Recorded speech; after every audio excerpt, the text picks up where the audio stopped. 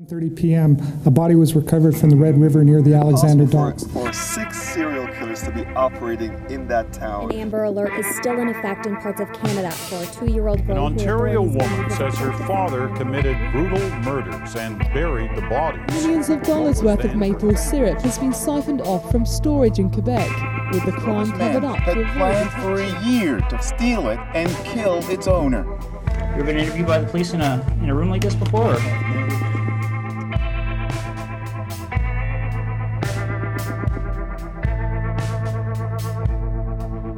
Hi, I'm Rachel. And I'm Shelley. And welcome to True North Crime. Yep. You're going to say the podcast where we talk about... Well, the podcast where we talk about crime and law in Canada. There you go. Whatever. I thought you were down with this. No, I don't have this stuff down. Are you kidding me? What, this is episode number 8? Something like that? Yeah. I don't even know. I'm a slow learner. Yeah. So, yeah, you've picked out something that was not as fun as the last episode we did, which was the Flying Bandit. Yes. And well, they can't all be fun. Yes, well, that is true. Crime is not fun. Is that our theme? Well, not all crime is fun. How about that? Okay, we'll put it that way. How are you doing? I'm doing pretty good. I got a gym membership. Oh, nice. After procrastinating on that. Can I go work on your guns? For a while. That's right. That's lethal. That That should be illegal. There you go. Got a permit for that? Concealed carry, baby. She's flexing, just so you know. Yeah. And I went to yoga today, and I used to be really into yoga for a while there. I was quite good at it, and even considered becoming a yoga instructor. And then that just didn't happen. So getting back into it, it's first of all, it's hard because I'm really out of shape. Mm-hmm. But also, it's weird because I know that it's going to get easier and I'm going to get better at it. But it's at the same time, it's my body remembers these movements. But you can't do it to the extent friggin' do it. You used to? Yeah. Yes. Mm-hmm. I understand that. So that's where I'm at. All right. Way to go, Jim. How about you? I'm tired. You're always tired. I know. Every time. You're tired, or you're busy and you're tired. Because I just like to, you know what? When you no variation. When you bitch to your friend, it's never like bitching to an unknown listener. So I'm just going to use you as my bitch fest. It's okay. It's I'm doing renos on my mom's place. Yeah. So it is tiring because my mom has dementia, so sometimes she doesn't really get sometimes what's going on. Yeah. And that's tiring because it's you're managing not a 5-year-old, but a 70-something-year-old. And yeah, it can be a little daunting at times. So, I love my mom and I want to help her out, but at the same time, sometimes she's she's a clutter person. Yes, she is. Loves her stuff. And I don't like that. And so we clash sometimes, and she emotionally is attached to to objects. And it's a matter of she can't keep everything. Right. But she really fucking tries. so it's a matter of I don't want her to be on the show Hoarders. Well, this is going to sound terrible, but is it possible to get rid of stuff and she won't know? Oh no, she totally wouldn't. But I try to do it with her permission. I don't like to take advantage of. No, to sneak things by like that. So everything that we've been getting rid of or paring down, as I like to say, because she thinks of the trash element as being a little too harsh. Okay. But for instance, we had an argument about a piece of furniture the other day, and she's like, I don't want to get rid of it. And I'm like, I understand you're emotionally attached to this, but why are you emotionally? I want to know why you're emotionally attached to this piece of furniture, because I have never seen this piece of furniture in my life, let alone the fact that it's just there and it's not finished. She tried to refinish it about 20 years ago. Apparently, right. And I'm like, did this piece of furniture save you from the Titanic, Rose and Jack on that piece of wood? First of all, there was room for both of them. I know, on that thing. But I'm just saying, for her to be so emotionally attached to this piece of furniture. So, it is tiring when you're trying to look out for the best for someone, but they really, and it's her concept of how to take care of herself and my concept of how to take care of her is also very, I think, sometimes at a wit's end. So, I mean, I guess for our listener out there, if you're ever dealing with someone who's at these stages, Early stages of dementia. It's like, it can be very difficult at times because they really do want to help out and they really still are very attached to everything. Right. But at the same time, like, you don't have a room. There's no room for it. It's just a practical. I know. She's like a level 1 hoarder. There's no like dead cats in there or anything, but like she's got a ton of stuff. All right. Yeah, so that is an ongoing, and that's probably why I'm tired. Okay. But otherwise, I'm quite well. I got my shot for the HPV today. Gardasil, which is the HPV shot. So I have more vaccinations. So good. I'm not going to die. Get vaccinated, folks. With the impending plague that's going to come, hopefully. It's not a plague. Nibiru is going to collide with the Earth. Planet. Yeah, you were telling me this today. Yes, apparently on April 23rd. Yeah, okay. So we've got it's the 18th. A little today, bit over 4 more days. Like what time? What? I'm not sure. I don't know. Huh. Just at some point on the 23rd of April. So as a global extinction event happens, how is Canadian crime then going to? Well, I guess it'll be the end of Canadian crime. You know what? Have a global wait. I have a good segue for this. All right. Maybe we're gonna end up in a Mad Max kind of world with lots of gangs. Yeah, that I could see that happening. Yeah, and with gangs, that's kind of what we're covering today. A little bit, yeah. Today, thank you. Yeah, well done. Yeah. Well done, you. Yeah. Today we're gonna learn about the Quebec Biker War, or as it's called in French, la Guerre des motards. Is that what it's called? Yeah. Motard. Oh, yeah. Motorcycle. Yeah.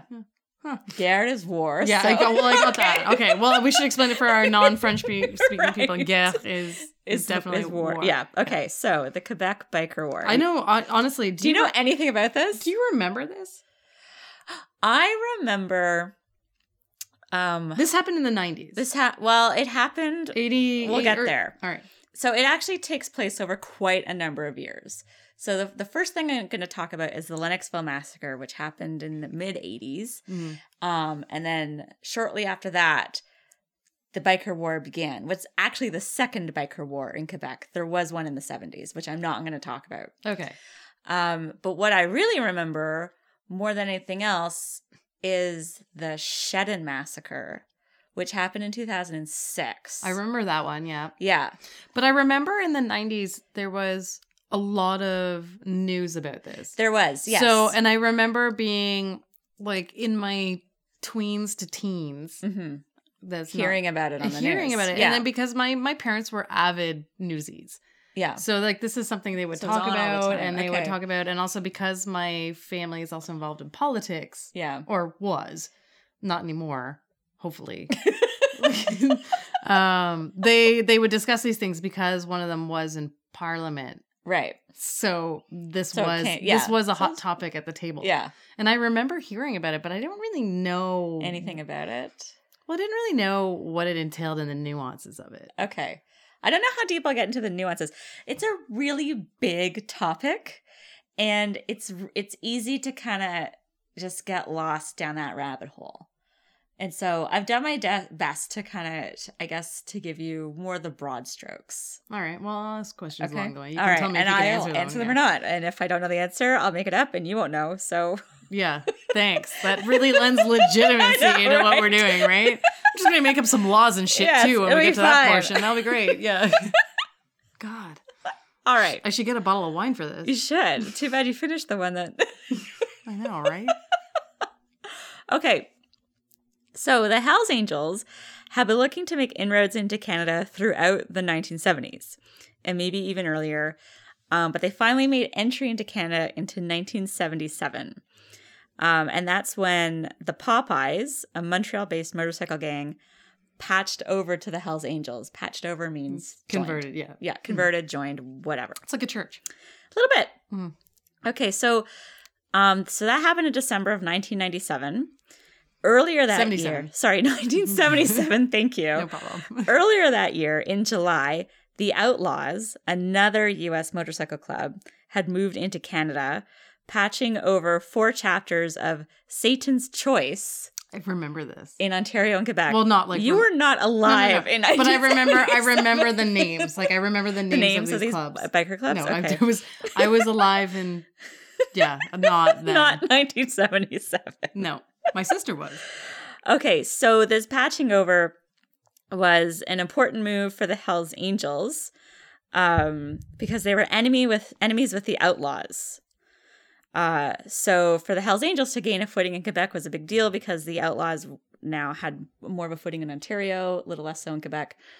And then there's what's, I guess, kind of referred to as the first biker war between the Outlaws and the Hells Angels. And even before then, I think the Popeyes as well. Okay.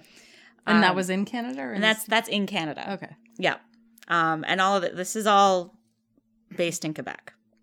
Why Quebec? I really don't know for sure. I think maybe, there are a lot of motorcycle gangs in Quebec, probably because there's a lot of corruption in the province. Yeah, this is actually for our listeners who might not be up on the Québécois thing, I guess. Corruption. This has been a big thing. This is an ongoing issue. And it's an ongoing issue. In like, Quebec. if you look at the history of Montreal, it has an Italian mobster connection that went up to the mayor, who was, I think, who was charged, wasn't he? Certainly ruined his career. Yeah, definitely. Yeah. So, the mayor and Montreal has a really big history of corruption, but the whole province, for some reason, has this legacy of corruption. That's sort of being endemic to the province of Quebec. But being outside the law. But no, I don't even know if it's just endemic. It's just more visible.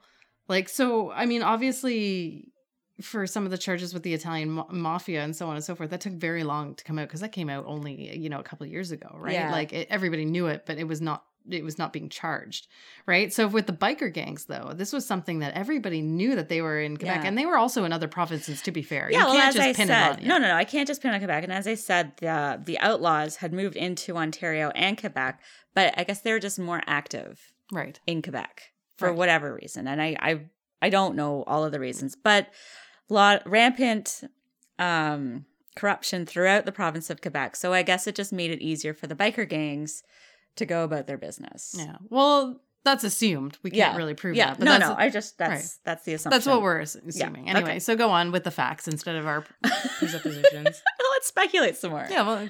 Okay, so the Popeyes were into drugs. They had access to the port of Montreal. Spinach?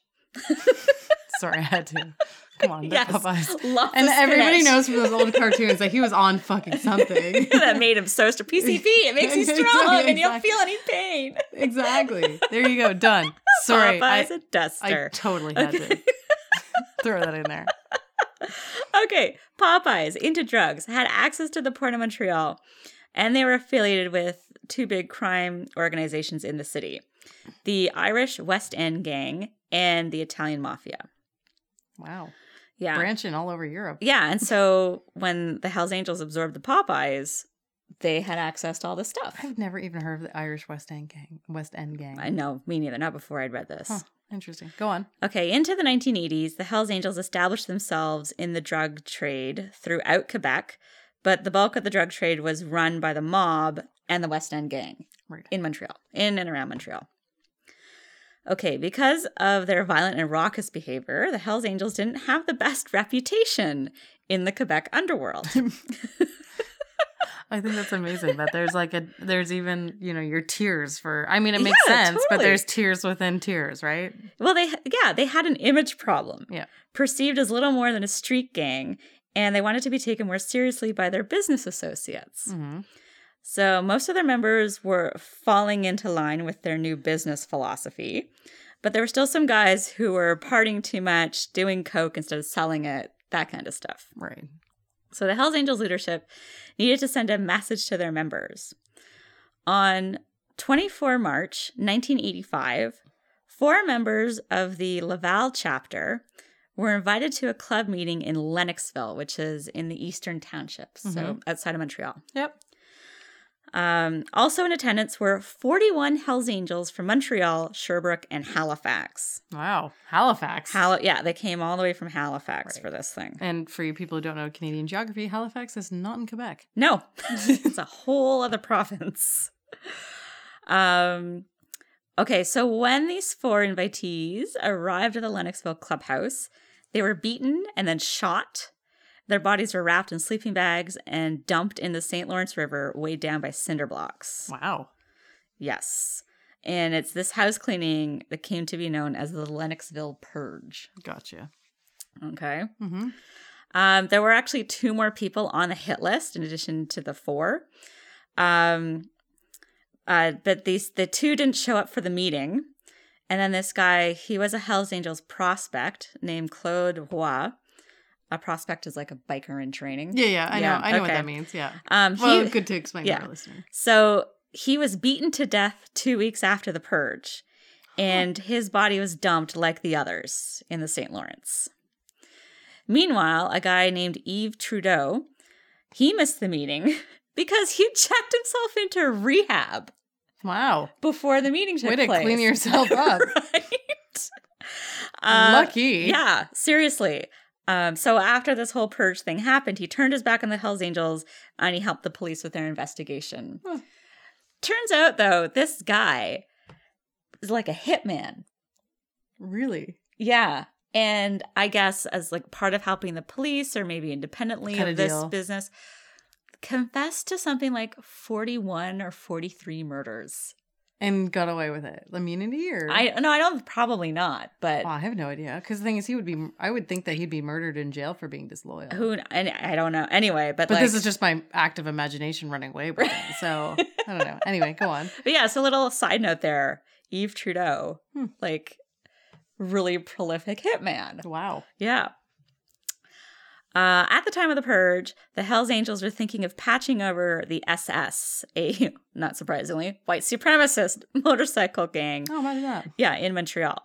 The SS were led by Maurice Boucher, remember that name, and Salvatore Cazzetta. Cazzetta had a real problem with what went down in Lennoxville, thinking it was a gross breach of the outlaw code. These guys would kill their own men. So he refused to join the Hells Angels. Boucher, on the other hand, he had no problem with how the Hells Angels did their business, and he patched right over.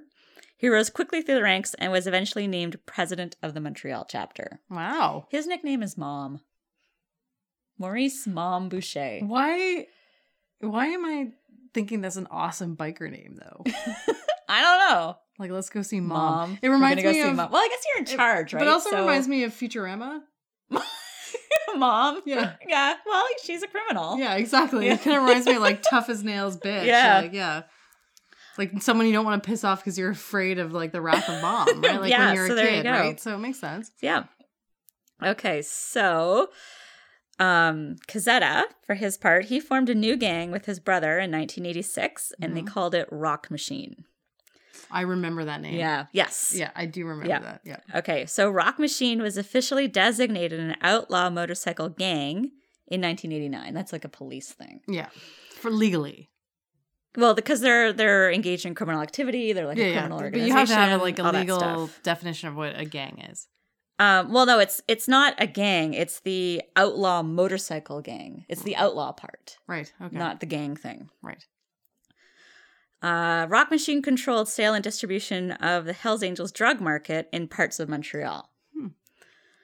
So the Hells Angels and the Rock Machine coexisted, I guess, as peacefully as possible until 1994. And although there was an escalation of violence throughout the 1990s, that year, in 94, Cazzetta was arrested for conspiracy to import 11 tons of cocaine from the U.S. Tons? 11 tons. That's a lot of cocaine. A lot of cocaine. A lot of China. Jesus. Yes. So he was sent to prison.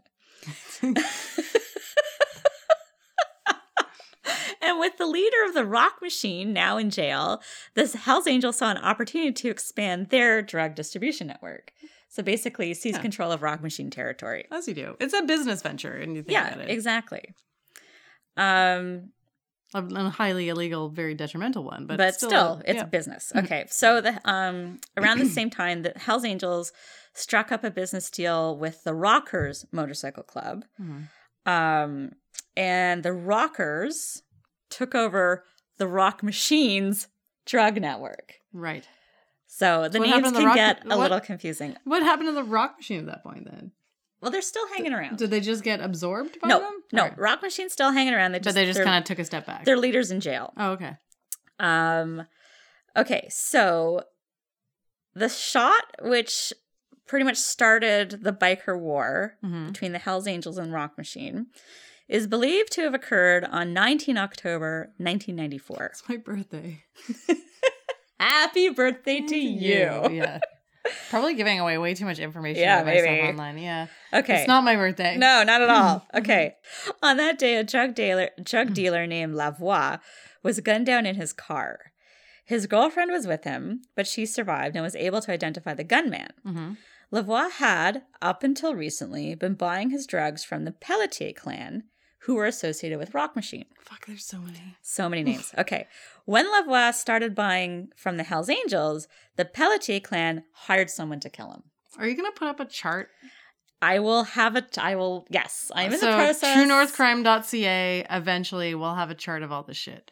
Yes, to help make sense because Rachel is I know that extremely it's good with her information, confusing. so she can put it into a map and or some type of graphic that will help us. No maps for this one. I'll have an infographic and then basically a dramatis personae, like you get at the front of a Shakespeare play. Awesome, I'm there. Okay, go on. Just to keep all this straight because it does get a little confusing.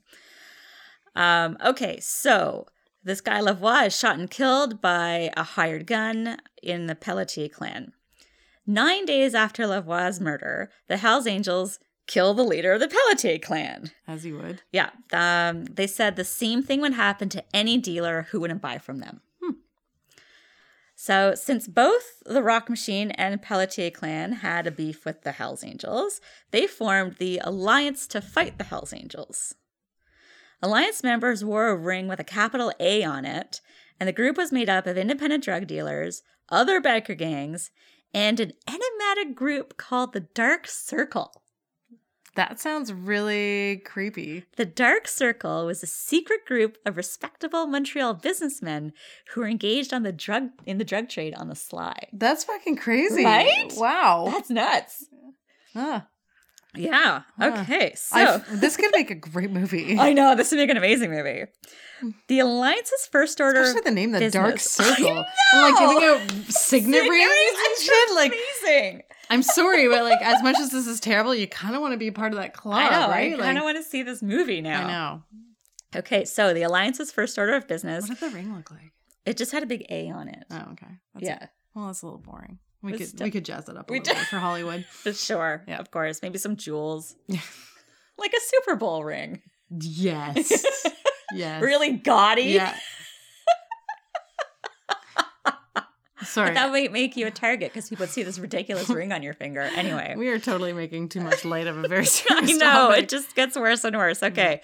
The Alliance's first order of business was to kill Mom Boucher, who's now president of the Montreal Hells Angels.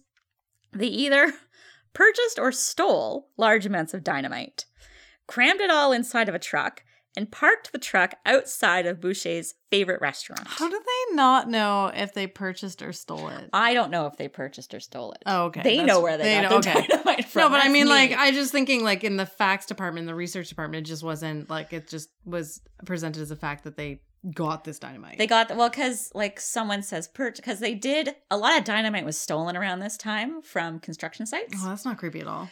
Because but then also Italian and Irishmen aren't involved with gangs not at this point. Right. So dynamite is being stolen. Can I just air quote stolen on that one? In Quebec. Right. But also dynamite is being purchased. Interesting. So that's why I don't know if this was purchased or stolen dynamite that they crammed inside of this truck, parked the truck outside of Boucher's favorite restaurant, and when Boucher showed up, they would detonate the truck by remote control. Not a bad plan. But the truck was parked illegally, and when a parking enforcement officer saw it, he had the truck towed. Oh, man.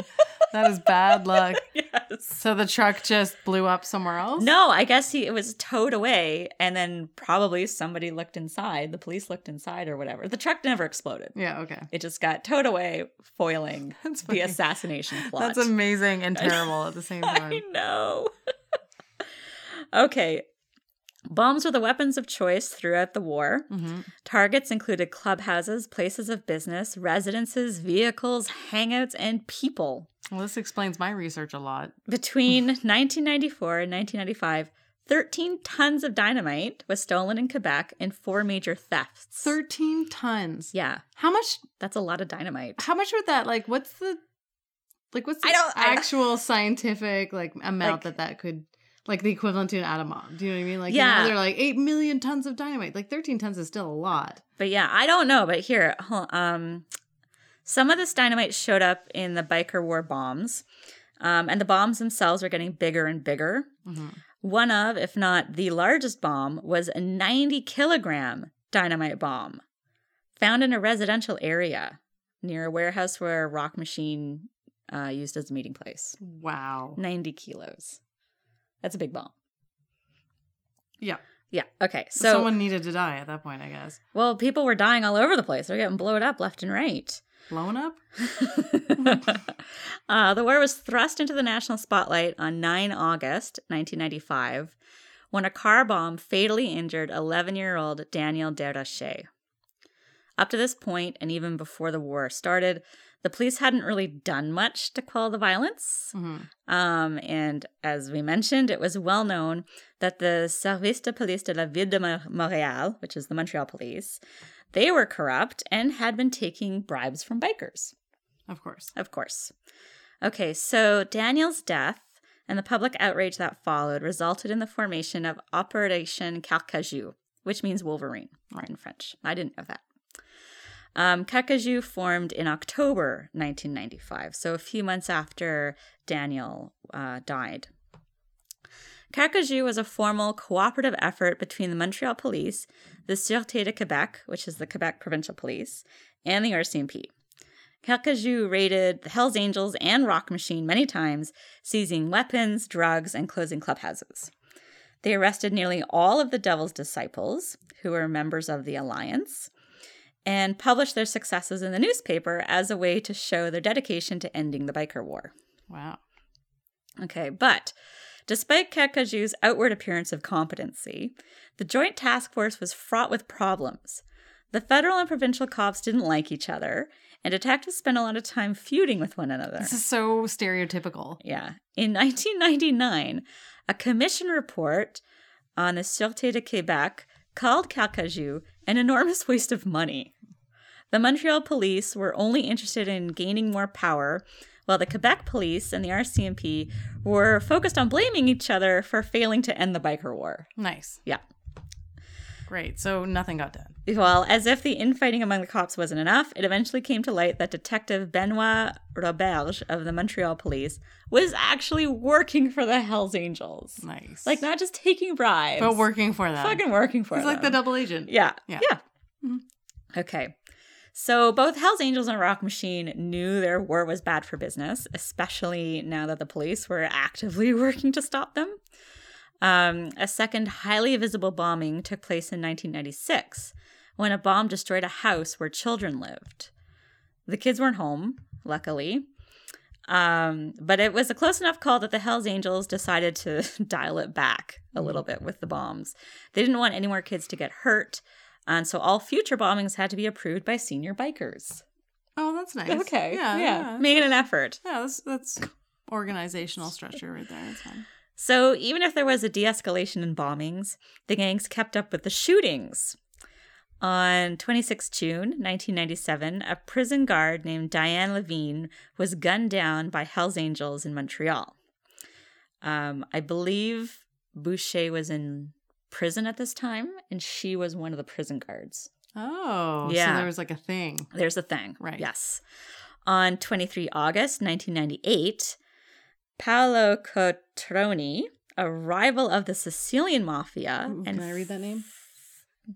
Cotroni. I don't know where you are. Right here. Cotroni. Cotroni. Paolo Cotroni. There you go. There you go. He was a rival of the Sicilian Mafia and friend of Boucher. He was shot by Rock Machine.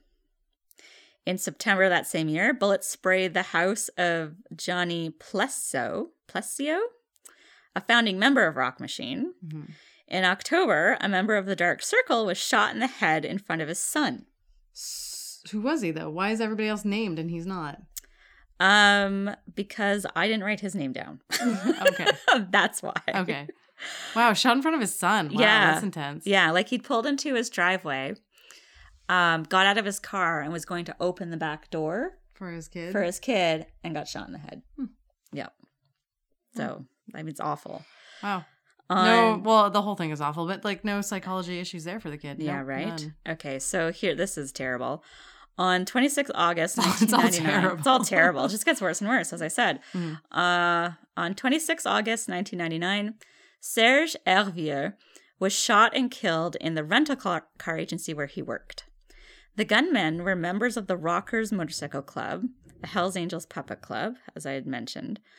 The two rockers were looking for Serge Bruneau, and when they entered the agency, they simply asked for Serge. And he was like, And "It's Serge me." Hervieux is like, I'm Aw. Serge.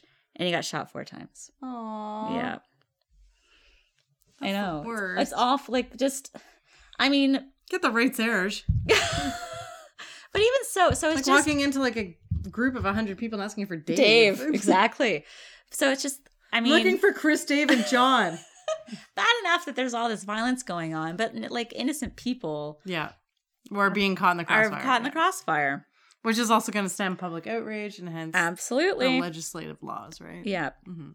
So all these shootings are really par for the course, because before the war began, Quebec was known as a dangerous and violent place.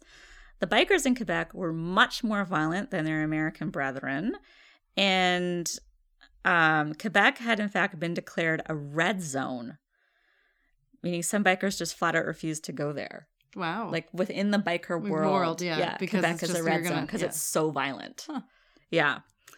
And by the time the war was over, more than 80 bombs had been planted around the province, and 162 people had been killed. Fuck, that's a lot. It's a lot. That's a lot. Yeah. Wow.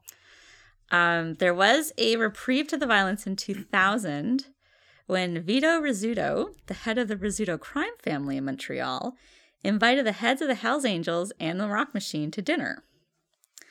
After breaking bread together, this was on Thanksgiving, they headed to Club Super Sex. Oh, I've been have you been to Super Sex? I have never been inside. I have. But, like, of course I know what Club Super Sex I went to is. Super Sex when I was 18 because the drinking age in Ontario is 19. Yeah. The drinking age in Quebec is It's 18. 18. And I went with like a whole bunch of my guy friends and they're like, let's go to Club Super Sex. It's Of so course. famous. Yes. Yeah. And what year was that? Like 96? This was 2000. Oh my God, I was there in like 98. I could have been there with a whole bunch of bikers. I had no Shit. idea. You wouldn't, yeah. Yeah, maybe Oh one my bought me a God. drink. I have no idea. Anyway, that's hilarious. Anyway, So that's go your on. Club Super Sex story. Yeah. Okay, This so is how I personally relate to the current story. because that's what it's all about, right? It's all about me. How it relates back to you. Their truce wasn't to last. It ended when the Rock Machine patched over to the Banditos Motorcycle Club in December of 2000. I remember that name as well. Yeah. Okay, so the Banditos are based in Texas, and the patching over was an attempt to internationalize the biker war. But the Americans wanted nothing to do with the Canadians and didn't want to get dragged into a fight with the Hells Angels. Rock Machine was instead sponsored by the Swedish and French Banditos, who were impressed with their violence. Wow. Yeah. Rock Machine they weren't the only ones looking to bolster their numbers and gain some ground. Earlier that year, in the summer of 2000, the Hells Angels made an offer to Ontario bikers. They could join the Hells Angels as full patch members if and only if they joined by the end of the year. So normally, I guess when you're going to join the biker club, the Hells Angels or any other, Yeah, you're kind of like have a you go half through patch. stages. Well, you go through these stages. So first you're like a hang around, Okay. and then you're a prospect. Oh, so you're like an apprentice. You have And to then do you like get the whole, patched. all right, Yes. Yeah, exactly. And you have to perform tasks Yeah. to rise up through the ranks, and they're all really terrible. So they made this offer to Ontario bikers. They still didn't have a big presence in Ontario, and if their offer was accepted, it would make them the dominant club in Ontario. On December 29, most of the Ontario biker gangs joined the Hells Angels. This is in 2000. This is in 2000, yes. Said a cop about the mass patching over. Quote, "The Hells Angels were truly scraping the bottom of the barrel. Wow. They were trading patch for patch in the legendary Hells Angel. They were trading, patch for patch, the legendary Hells Angels patch for some of the lowest of the low." End quote. Wow. So they just needed bodies. They did. Okay, so that was in 2000, at the end of 2000. In 2001, Operation Springtime arrested 139 people in Quebec and 51 people in Calgary who were either Hells Angels or were associated with the Hells Angels. I'd just like to point out that that's a fairly large geographical gap. Yeah, Quebec and then Calgary. Yeah, that's like a 48-hour drive. Yeah. It takes me from where I live 36 hours. Yeah. Yeah. Because I've It's done a big that. I've done that drive a couple times. But I guess the Hells Angels had a presence in Calgary. Wow. Yeah. So that was Operation Springtime, made all of these arrests. Then on 5 June 2002, most, if not all, of the banditos in Quebec and Ontario were arrested in raids conducted by Project Amigo. And the war between the Hells Angels and the Rock Machine came to an end with these mass arrests. Right. Okay, so there's a little bit left to go here. All right, it's pretty safe to say the Rock Machine lost the war. But even though the Quebec banditos were decimated by Project Amigo, they still had a presence in Ontario. Okay, a year before Project Amigo, in 2001, members of the Loners Motorcycle Club joined the banditos. Okay, a little bit of history. You remember when I said the Hells Angels invited Ontario bikers? Yeah. Right? Okay. Scraping the bottom of the barrel. Scraping the bottom of the barrel. Yeah. The Loners were among the invitees, except for the Chatham Loners. I guess it's because they sucked. That's the note I wrote here. Wow. I wouldn't get the ire of any bikers. Yeah, but Chatham if they're a Loners crappy chapter of anyway. I gave away my birthday already. For whatever reason, the Chatham chapter of the Loners Motorcycle Club was not invited to join the banditos. Right. So unable to operate on they weren't invited to join the Hells Angels. Unable to operate on their own, the Chatham Loners joined the banditos. And because Project Amigo was initially conceived to target Rock Machine, former loners who'd patched over to the banditos weren't rounded up with everybody else. Mm-hmm. Get it? Makes sense? Yep. Okay. A grand total of 15 dudes were left scattered around Ontario and Quebec. They consolidated and formed a single chapter based in Toronto. So these are the Toronto Banditos now. Gotcha. One of these bikers was named Wayne Wiener Calistine. Bad name. I know, terrible. Although I wouldn't want to meet this dude. No, you wouldn't. The guy was fucking crazy. Wiener became president of the Toronto Banditos, but then wound up in prison on gun and drug charges. In 2004, Wiener was released from prison, and a Banditos chapter opened up in Winnipeg around the same time. Wiener was named Sergeant at Arms for the Canadian Banditos, which is sort of like you're a step down, right, from the president, and you answer to the president, or any other club president. Mm-hmm. So he's Sergeant at Arms for the Canadian Banditos, but that's not good enough for him. He was pissed off because a guy he used to mentor was now in charge of the Winnipeg chapter, and Wiener had to answer to him. Gotcha. Okay, so he's got a chip on his shoulder. Wiener felt like he'd been snubbed, and he probably was, because nobody liked him very much. Yeah, well, that's why his name is Wiener. Wiener. He was unstable and annoying, kind of dumb, and strung out on meth. Nursing a grudge, Wiener dreamed he could seize control of the Banditos by eliminating the Toronto members and pinning the murders on the Hells Angels. Huh. Wiener invited 8 Toronto Banditos. For a guy that's like supposed to be really dumb, that's not the worst plan. Not the worst plan, but hold your horses. All right. Okay, Wiener invited 8 Toronto banditos to his farm on April 7, 2006.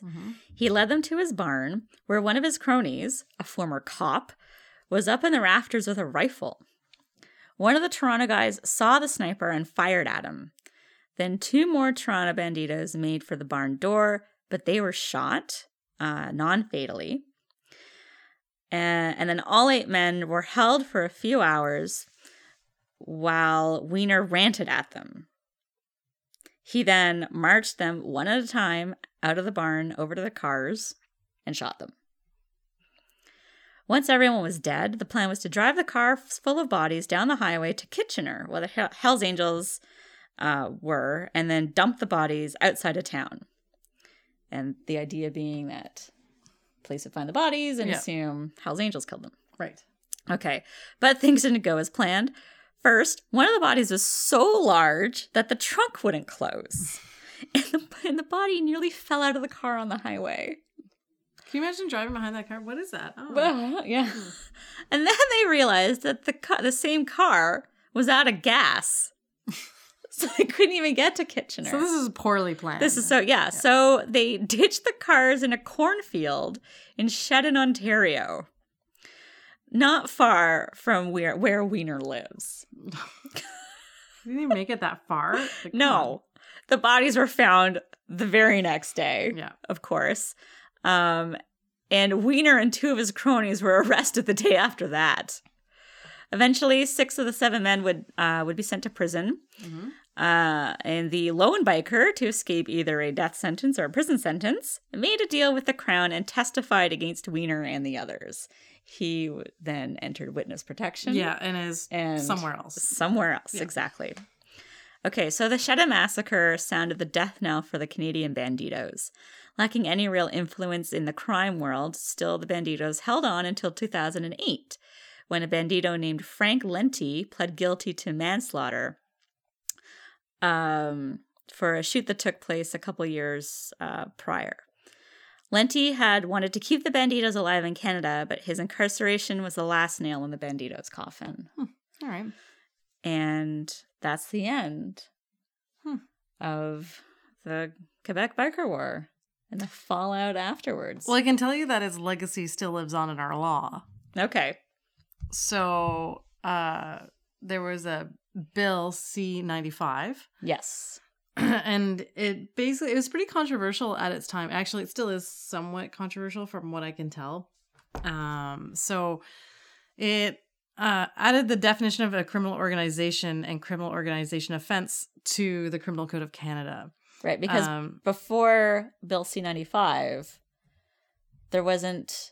There wasn't. You couldn't be charged with being affiliated with a group of people. Yeah. So, I mean, so the Charter of Rights and Freedoms defines that you can associate with whoever you want. Sure.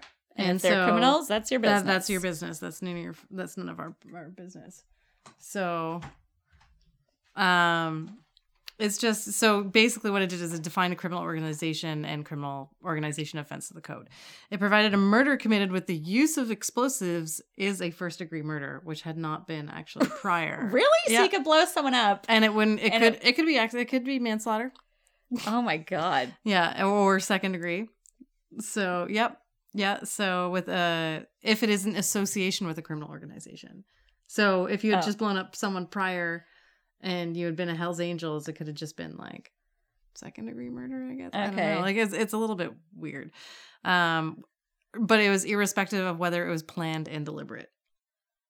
So like if you just blew someone up, regardless if you planned the person to die or if it just happened that they were walking by at the time when it exploded because you knew they were going to be in the general vicinity. Yeah. Then it could be charged as first degree murder. Okay. Instead with the introduction of C-95. Yes. Okay. The restrictions on interim judicial release. So like what does that mean? So basically like people can't, as far as I understand it, I'm not a lawyer, that you can't get released from confinement. Prison? Well, you're not necessarily in prison at that time until you've been charged, right? Jail? So you can't get released from jail. Okay. Or with a bond or with bail Mm-hmm. if you're in association with a criminal organization. Oh, okay. Right? So because otherwise you just might fucking disappear or die. and a longer waiting period before parole eligibility. Now you're making me I know. Eligibility. Thank you. The bill also, this is also a reason why we're not lawyers. I talk real good. Yeah, and also you had to forfeit property that was used to commit an offense linked to a criminal organization. So if you actually owned a house that was known as a biker gang house and it was linked to that and it was used in a crime, you had to forfeit that property, which was never... Or if the crime was planned inside the house? Yes. Okay. You could or the forfeit club. I guess like the clubhouses then. Yeah, and this is as I understand it. Okay. So, and then after that, actually... Bill C-24 was then kind of put upon to added to 95, make it more robust. Okay, essentially. Yeah. So C-24 was pretty intense, and that was so Bill C-95 was 97, and Bill C-24 was October 2000. So it had 18 recommendations for legislative measures to combat organized crime. Obviously, this was because like. In 97, Bill C-95 wasn't like it's extensive enough. Okay. Right. And people actually had a lot of problems with C-95 anyway, just because criminal organizations were then defined as 5 people. Like five people could be defined as a gang. Okay. But not 4. But not 4. Yeah. To the count of 5. Yes. Not 1, not 2, not 4. Yeah. These are from different sources though. So again, like there's a whole bunch of stuff like about what I found in my research, and it's been kind of cobbled together a little bit. So as far as I understand, it's 5 people were defined as a gang and affiliated with a criminal organization. Okay. So 5. So you gotta have 5 people for a gang. Yes. Gotcha. So how many people can you hang out with? 4. 4. 4. So... In 2000, I don't have that many friends, so it's okay. In 2000, and I'm just wondering if this is also because of like all these people dying that they were still patch members technically, so they didn't like of certain chapters. So if you're patched in, you're a member. Yeah, but I'm just saying that if you're hanging out with 3 people and you have a different name for your gang, and then you're kind of like an affiliate of another gang. Right? Like, because... Like a puppet club. Yeah, kind of like different family trees, right? Like I have a gang, and so I've got a gang, and then you're my puppet club, but you only have 3 people. Yeah, then it's not the same, You're not a criminal organization or enterprise. Yeah, exactly. So that's why I'm kind of wondering if that's why they But you're associated with me. I don't know. I'm getting too far. I'm getting too deep. I don't know. Into And this is why it's pretty intense. Anyway, so... in response to recommendations in 2000, essentially there's a whole bunch of wait, I'm just getting lost in my reading here. So Bill C-24 replaced the definition of gang in the French version of the definition organisation criminelle and revised the definition of criminal organization in English version. In particular, the definition no longer contained the requirement that the criminal activities were to have occurred in the previous 5 years. So there was like an actual... So there's a statute of limitations. Yeah, exactly. Okay. So for the group to be considered a criminal organization. Okay. So you had to be doing everything within 5 years to be considered an organized. Gotcha. Biker gang. So, and it reduced it from to 3 from 5, and it reduced it reduced to 3 from 5 the minimum number of people connected with a group. Okay. So a gang is now 3. So now you and your 2 friends are a gang. Yeah.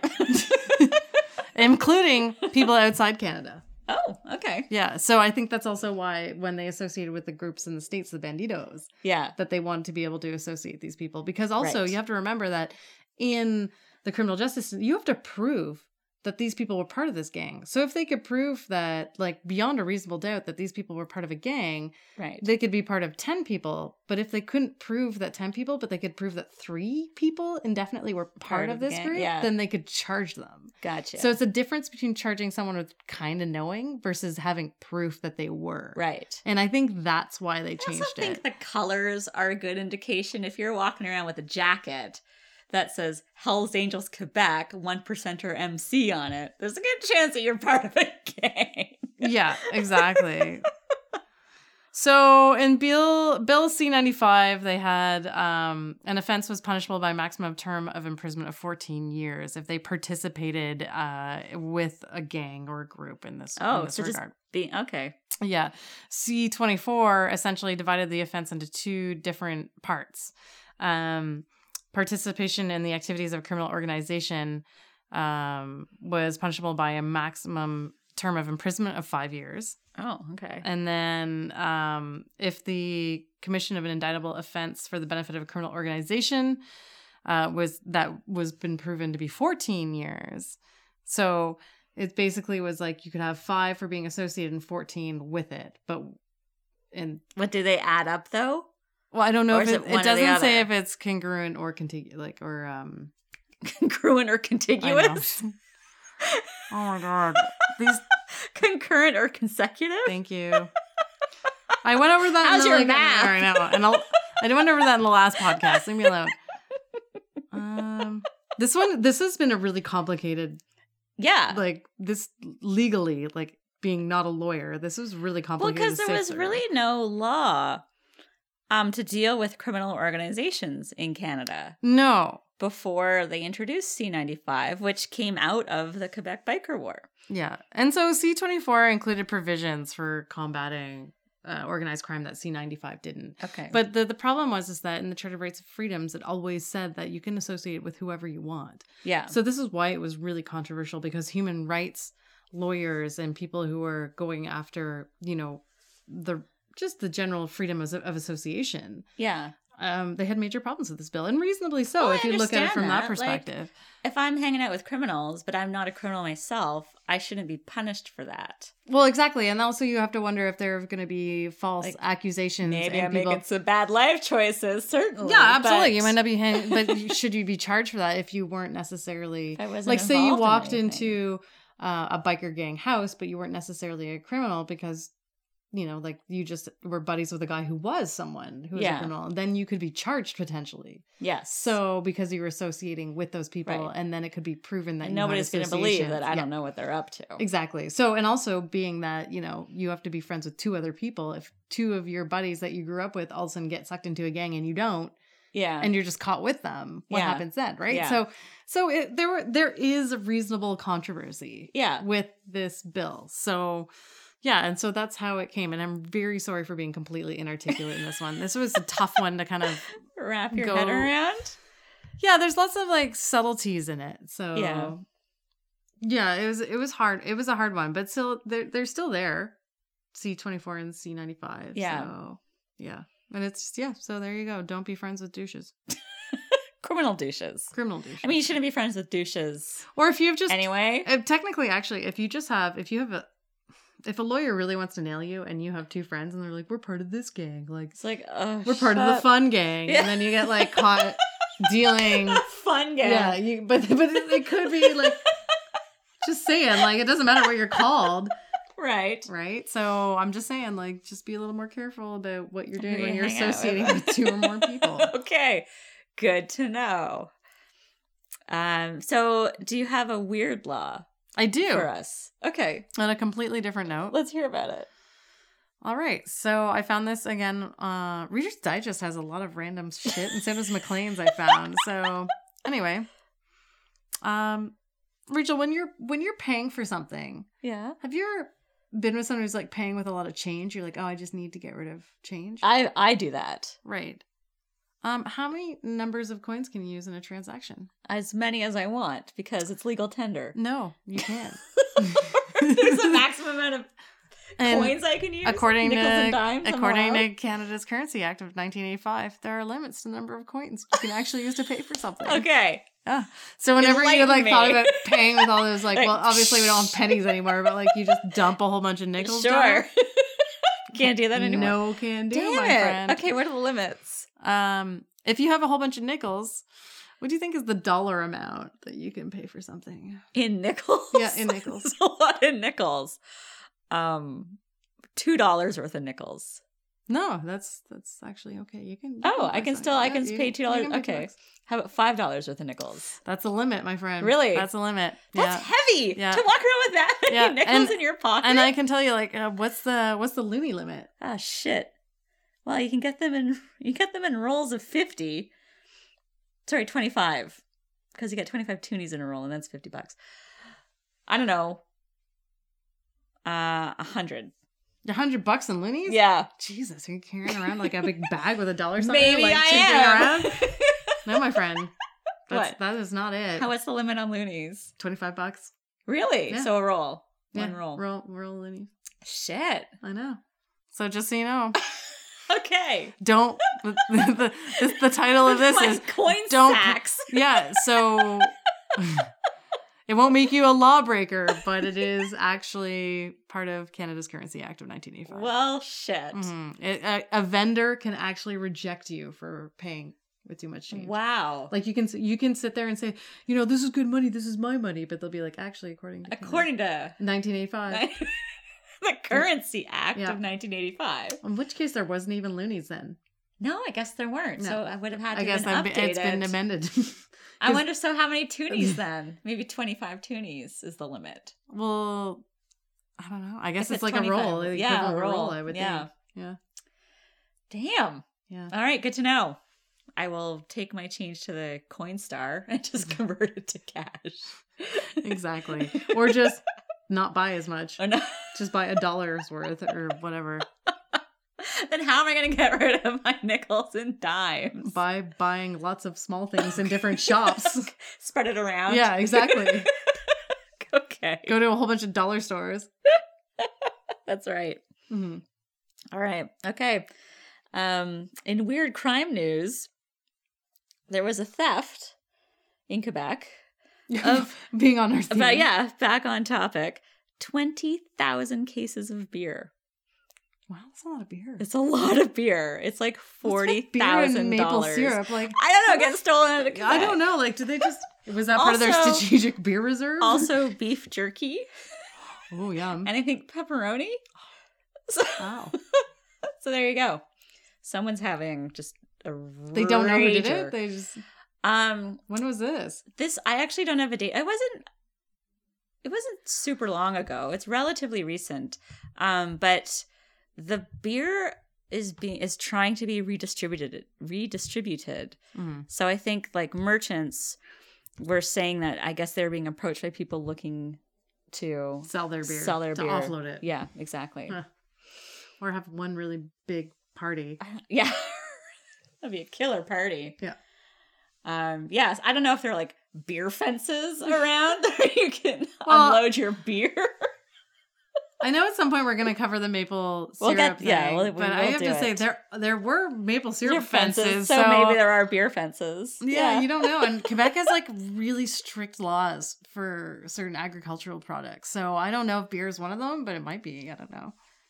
Yeah, because I don't know if it was like the picture in the story was Grolsch, which isn't you don't know if that's a Quebec beer. So maybe that was just a stock photo. I don't know, like what. That's a lot of beer, though. That's a lot of beer. 20,000 cases, and that's gonna get skunky. Yeah. So if you don't, it's not like maple syrup. That doesn't have an end. Yeah, no, beer doesn't keep forever. So yeah, there you go. Gotta go to Quebec suddenly. Pardon me. I hope they didn't do it with 2 or more people because they could just be with gang. I know, that is a criminal enterprise. I know. So I guess that about does it for this episode of True North Crime. And as much as I did my research, I will say that if anybody has any problems with my understanding of this law, I am completely understanding that I could totally be wrong on this one. It was not an easy one to deal with, to like wrap your head around. Yeah. Well, I got a whole bunch. You sent me a whole bunch of links, but then I did a whole bunch of research on my own, and it's not like it wasn't overly clear. and how the law is interpreted. And I think that it's actually done like that on purpose. That might be part of the problem. And exactly. And I think it's done like that on purpose because there's that kind of common law aspect of things in the federal court. So it might be like that so the judge can interpret depending on each crime and case, yeah, right? Probably. So I don't know. And I wasn't going to go into each fucking case law. That's for goddamn sure. So I apologize, listener. I tried to tackle it, but I have to say But if you're better educated on this than we are, send us an email. Write to us at truenorthcrimepod@gmail.com and tell us what we got wrong. And I can also say that when you're going through these legal documents, you read a lot of these words, but you have never said them out loud before. Right. So I'm gonna apologize for my if you mispronounced anything, my idiocy, stumbling over just sounded like 5-syllable words, fucking moron half the time. So, because it's difficult. Because when you don't say these words out loud, but you just read them constantly, you know what they mean, but you're just like, I get it. Yeah, I was at a conference, and this guy delivered this paper, amazing paper, but he mispronounced thalidomide because he'd only ever read the word. So he kept saying thalidomide. Oh, right. Okay. Yeah. Oh. So it's just, I get it. Yeah, especially when it comes to legalese, and just generally if you're... I know. We need a Google Translate for legalese. I know. We need to just get law degrees nah. I have enough degrees. I don't need another one. I have a lot of almost degrees. And you don't need another one of those. I don't need another almost degree. It's a waste of money. So, visit us on the web, truenorthcrime.ca. Yeah. Rachel will put up some... as I said, there will be... Stuff and things. Documents there to help you make sense of who's who in the Quebec Biker War. Yeah, I'm curious. Yeah. And I guess that's all I got to say about that. Yeah. Well, thanks for this week. Yeah.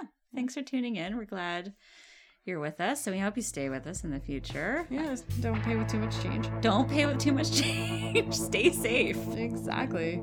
Have a good one.